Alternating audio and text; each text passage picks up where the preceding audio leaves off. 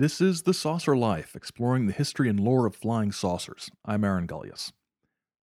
The Saucer Life is a podcast in which we explore concepts, events, or people from the world of flying saucers. No preconceptions, no snark, no disbelief, no debunking, no accounting for taste. This is Encounter 304, Adamski Exposed.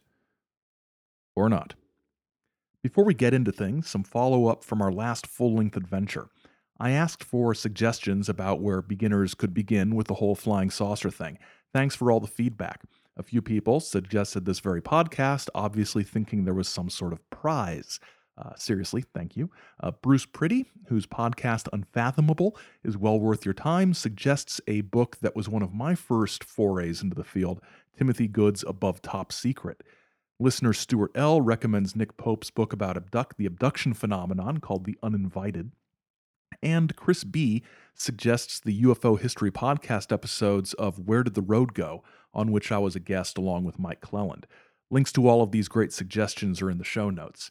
Personally, I'd also suggest checking out a book I read back in the 90s that got me thinking about some of these topics, Howard Blum's Out There. It's especially relevant, I think, these days, given recent revelations about the government's continued interest in the subject. And finally, big thanks to a comment spam bot who wrote, I love this, quote, "This can be a really great accessibility.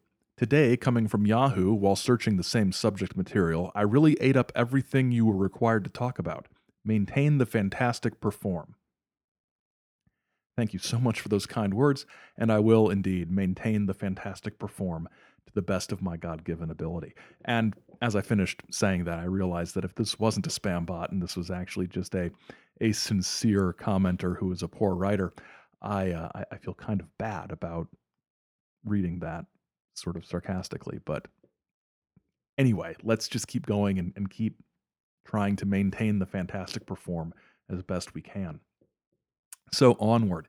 This was originally going to be a 1955 installment of the Zine Scene, but when I opened up the January 1955 issue of Nexus, I realized that the biggest story of the year was right there and needed its own space. And that is Jim Moseley's devastating critique and takedown of George Adamski's initial contact claims that were published in the book Flying Saucers Have Landed. Today, we'll look at this exposé, the response from Adamski and others, and the belief in his claims that's persisted over the past 6 decades or so. So, in case you've missed some previous installments, long story short, George Adamski was the first prominent flying saucer contactee. That is, someone who claimed personal contact and interaction with extraterrestrial beings that were almost always human in appearance. There are often, if not always, philosophical, religious, moral, or social messages that are a part of these encounters. And Adamski was sort of the progenitor of this. He would promote something he called the cosmic law, a universal moralistic framework that he connected not only to the Space Brothers, but to a wide variety of global spiritual and religious traditions. Adamski hit the saucer scene in the late 1940s, lecturing on the discs and attempting to photograph them. In November 1952, he had his initial contact with Orthon the Venusian, which was described in Flying Saucers Have Landed, co-written with Desmond Leslie, and published in 1953. Throughout 1954, he soaked up publicity and lectured around the country, including in places like Detroit, for the Detroit Flying Saucer Club, as we've seen. Moseley's article, Some New Facts About Flying Saucers Have Landed, appeared in the January 1955 issue of Nexus and extensively critiqued Adamski's claims up to that point. Moseley's article revolved around 2 key assertions. First, that Adamski's photographs of spacecraft were not of genuine spacecraft, and second, that he was being less than honest and straightforward about his November 20th, 1952 encounter with Orthon near Desert Center, California. Moseley extensively interviewed a number of people involved in Adamski's claims and talked to Adamski himself. The first sort of crack in Adamski's story was about the origins of his saucer photography hobby. In Flying Saucers Have Landed, Adamski claimed that technicians at the Navy's Point Loma lab encouraged his photography and told him that the objects he was seeing were actually interplanetary. Moseley was able to get personnel from the lab on the record claiming that Adamski had grossly misquoted them. Now, I suppose, as Adamski's defenders would say, well, these guys were just lying to protect the secret of the saucers from, being known by the general public. But, probably not. Moseley also sort of dissected the following claim that Adamski had made. If these saucers were secret experimental military devices, I would not be allowed to copyright my photographs and send them so publicly through the mail. And I sent a set of them to Wright-Patterson Air Force Base. In the interests of national security, they would have stopped me if I was photographing our own secret craft. They never have. Moseley points out that while this may be true, it's also true that the same arguments would apply if Adamski was photographing extraterrestrial craft. So the fact that they haven't stopped him from photographing whatever he's photographing has no bearing on what he might actually be photographing, is basically what Moseley is saying there. Also related to the photographs of the flying saucers, Moseley turns to an expert in optics and astronomy, Arthur C. Clarke. Yes, the 2001 A Space Odyssey, Arthur C. Clarke. Yes, Clarke's Law, Arthur C. Clarke. That Arthur C. Clarke. Mr. Adamski's hobby is photographing flying saucers, and he is undoubtedly the most successful at this interesting art. There are, in the book, several close-ups of spaceships, leaving no doubt that they are artifacts. The uncanny resemblance of the scout ships to electric light fixtures with table tennis balls fixed underneath them has already been pointed out. To us, the perspective is all wrong, and though this is a qualitative impression, perhaps not susceptible to rigorous proof, the pictures seem to be of small objects photographed from very close up, and not of a large object seen through a telescope. Many people, including, we suspect, Mr. Adamski, do not realize that a large object seen through a telescope, bringing it to within 20 feet, looks quite different from the object itself 20 feet away. Moseley also talks about the witnesses to the November 20th contact and some issues he has with those witnesses. When I first read Flying Saucers Have Landed, I was impressed by the fact that Adamski's story was backed up by 4 people, the Baileys and the Williamsons, whom Adamski knew only slightly. Although the text does not explicitly say so, I came to the conclusion, as many other readers did no doubt, that these 4 people were impartial, reasonably conservative, well-educated people not prone to indulge in hoaxes or to be easily swayed by a hoax perpetrated upon themselves. I learned, however, from my own investigations that all 4 were already ardent believers before they made the November 20th contact, and that none had any particular educational advantages that would qualify them as expert and/or impartial observers. In particular, Williamson, though a pleasant enough young man, admits that he has no degree entitling himself to be called doctor, even though he allows himself to be called Dr. Williamson throughout the book. Put together, I think these facts add up to an entirely new picture of Adamski and his witnesses. When we remember that 2 of Adamski's witnesses were close personal friends, one the owner of the property where he lives and the other his secretary, and when we find that none of the other 4 can be called either impartial or objective, then I believe a new light is thrown on the whole situation. Moseley also points out that in his investigations, he's found that some of the witnesses have changed their story somewhat. At least one of Adamski's 6 sworn witnesses no longer upholds the account as presented in the book. Mr. Al Bailey, who is a railroad worker in Winslow, Arizona, told me in a personal interview that he did not see the spaceman with whom Adamski allegedly talked, nor did he see the scout ship that allegedly landed on the desert. He did see the mothership and some flashes of light in the direction where Adamski was supposed to be during the contact. To the best of his knowledge, no one else present saw any more than he did. Although Bailey admits that Adamski's account is not true in all details, he feels that Adamski's contact may actually have taken place, though he himself cannot vouch for it. I therefore feel that if a hoax was involved, Mr. Bailey was duped rather than being in on it, for he further states that he believes the advanced text of the book sent him by Adamski, and on the basis of which he made his sworn statement, was not the same text actually used in Flying Saucers Have Landed. Another key part of this indictment was the testimony of Gerald Baker. Baker was credited in Flying Saucers Have Landed with photograph 7, captioned, quote, "Flying saucer passing low over trees." Mosley interviewed Baker extensively and found that things weren't as they seemed. Baker now, despite the sworn affidavit saying one thing, had a new sworn statement saying that he was not the person who took that photo and that he should not have been credited with that photo. And further, that Adamski told him, keep your mouth shut about not taking the photo. Your name's attached to it now, and maybe you can, do yourself some good financially through this whole flying saucer thing. Baker also alleges that he heard a tape recording of the group of witnesses, Adamski and some of his friends, making plans for having their contact, that he bought the photographic plates that they would have with them when they went to the desert and took the photos of the alleged ships and whatever, and that this was all basically a fix from the very beginning.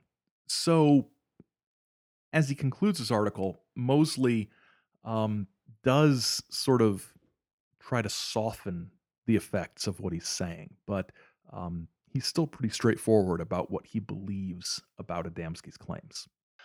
Let us remember that I'm not saying that George Adamski's account is entirely untrue. In the final analysis, the true story may be known in its entirety only to Adamski himself. All any outsider can do in regard to what another man claims to have seen and done is to point out flaws in that man's account. However, I do believe that Adamski's narrative contains enough flaws to place in very serious doubt both his veracity and his sincerity.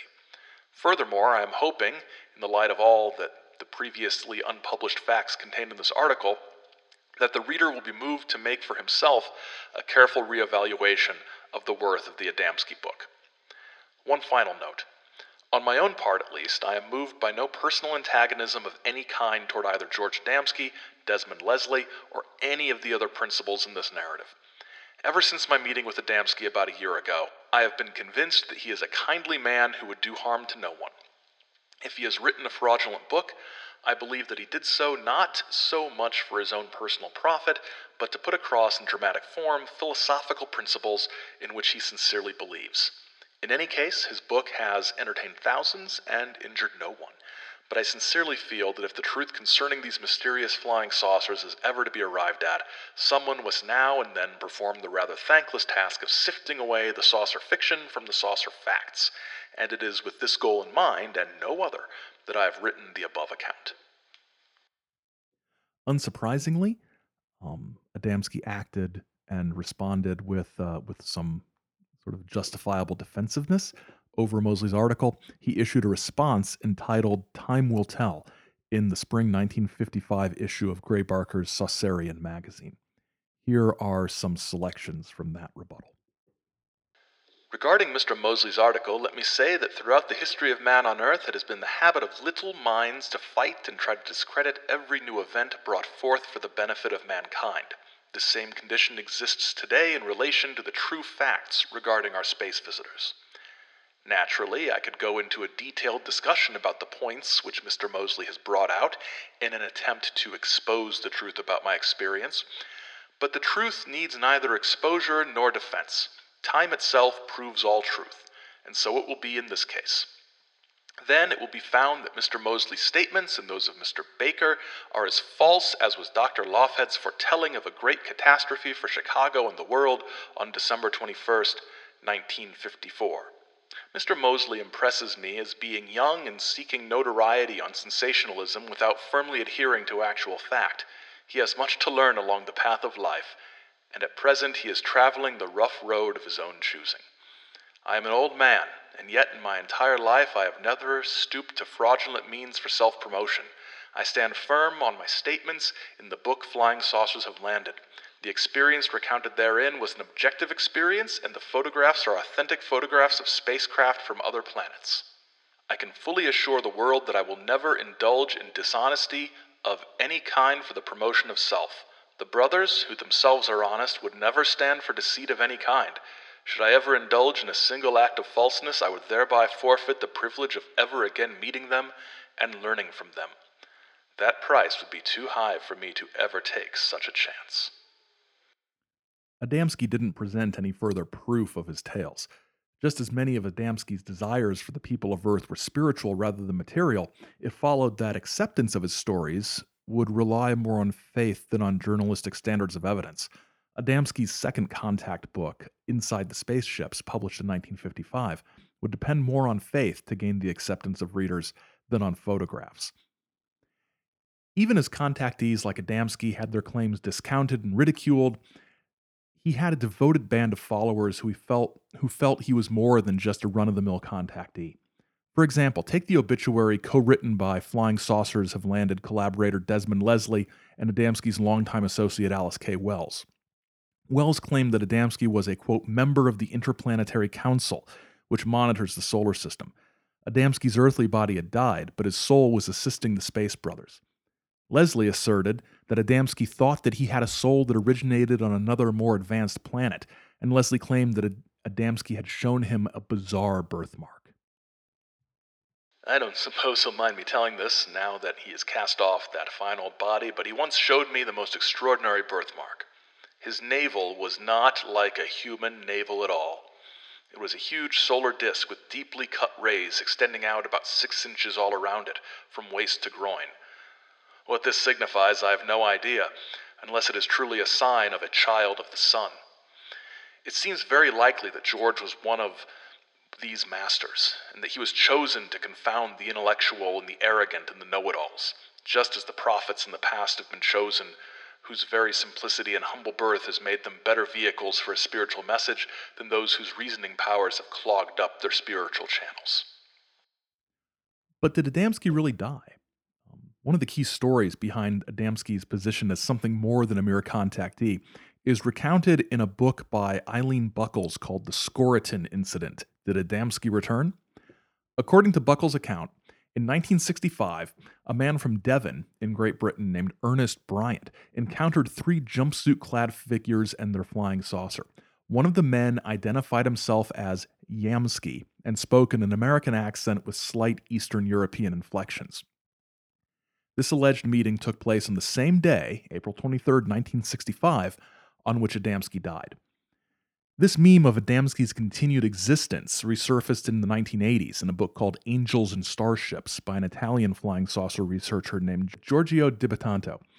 First published in Italian in 1983, it recounted a 1980 incident in which he met Furkan, Ramu, and Orthon, 3 of the Space Brothers, and along with them were several other Space Brothers and sisters, including one who seemed familiar. Then another man was introduced to us who impressed us immediately with his kindliness and amiability. He smiled like one who had much to say, but would not speak. "His name is George," said Raphael, nodding in my direction. "The same as yours. This, our brother, lived for a while on Earth where he chose to come on an assignment. Now he's returned to us." The 21st century has seen a resurgence in Adamski's popularity on the fringes of the saucer scene. In 2001, Colin Bennett published Looking for Orthon, the story of George Adamski, the first flying saucer contactee, and how he changed the world. In it, Bennett claims, quote, "Flying Saucers Have Landed is a masterpiece. It is a story about our perception of history, the nature of technological power, and just who or what exactly governs the forces of modern belief." End quote. Bennett weaves Adamski into the fabric of the counterculture of the 1950s and 60s. He's a witness to and instigator of fundamental change, regardless of what the true nature of his paranormal experiences might have been. Bennett perhaps goes a bit far in giving Adamski credit for the cultural development of the post-war U.S. For example, Bennett says, quote, "When we look at Adamski, we look at a part of the very inside of the American mind, pregnant with experimental structures, machines, and ideas, all interwoven with the mysteries of Jane Mansfield, Marilyn Monroe, and the assassinations. No other mind on the planet is like this. If we laugh at that, we might bear in mind that Star Trek, Uncle Sam's national flagship, would not have been possible without taking on something of Adamski's original vision. This alone puts him on the level of Fritz Lang and the creators of the Flash Gordon films. In Adamski's mind is the source of American triumph and dread." End quote. Now, as someone who has been accused of giving Adamski and the contactees a bit too much credit for cultural and social significance, I have to say that even I think this is going a little far. Along with credit for Star Trek, Bennett credits Adamski with creating, quote, a permanent pan-dimensional masterwork, end quote, whatever that means. His pictures, writings, and speeches were an artist's portfolio of weirdness. Bennett's book, Looking for Orthon, exists in a space between a straightforward apologia for Adamski's contact claims and a broader exploration of his role in esoteric thought in the second half of the 20th century. It's a good book, actually, and I think it's worth your while to give it a read. Dutch writer Gerard Artsen's 2010 book, George Adamski, A Herald for the Space Brothers, has sort of a brief biography of Adamski and then sort of goes into a précis of the views Adamski presented in his major writings, reprints of two very rare Adamski pamphlets from the 60s, and continues the valorization of Adamski and his views that began with Bennett's work. Artsen claims that his biographical sketch of Adamski is, quote, a monograph about the scope and significance of Adamski's work, which is reappraised here in light of the spiritual realities of life with the emergence into full public view of our elder brothers, the masters of wisdom of the spiritual hierarchy headed by the world teacher, and the space brothers from our neighboring planets at the dawn of the new cosmic cycle of Aquarius. Clearly, even to this day, there are those who not only disregard the evidence that Adamski was not entirely honest, but who believe that Adamski himself was one of these intergalactic spiritual masters, rather than a mere mortal who happened across some friendly space brothers in the desert. We'll end with some words from the man himself, quoted on the cover of the issue of Probe magazine commemorating his life.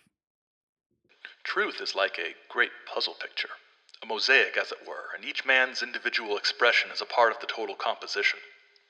The mature individual realized life as a succession of duties to be performed. Because there are diversified concepts of life does not mean that only one can be correct. No, all are true. Whatever is conceived of in the mind of man is true for him for the moment, just as every act of nature is true, whether it be of creation or disintegration. Man's ideas may be used unwisely because he has not enough knowledge to use them constructively in relation to other truths, but that does not mean that the results establish a fact. Our purpose in life, then, is not to personally judge between the true and the untrue, but to so coordinate our own being with nature that we may unite the knowledge of cause and effect. When you've dismissed the concept of truth as entirely subjective, as Adamski attempts to do here, can your falsehoods ever really be exposed? For those who accept his stories, Mosley's expose merely exposed the doubters, those without the imagination to see Adamski's truth, those who may not have been living the saucer life. You can follow along with us at saucerlife.com and on Twitter and Instagram at saucerlife. We'd love your feedback, so get in touch. If you haven't already, you can subscribe to The Saucer Life on iTunes, Google Play, Stitcher, or your preferred podcast app through the RSS feed on the website. The Saucer Life is written and produced by me, Aaron Gullius, and is a Chizo Media production. Till next time, keep watching the skies, because the skies are watching you.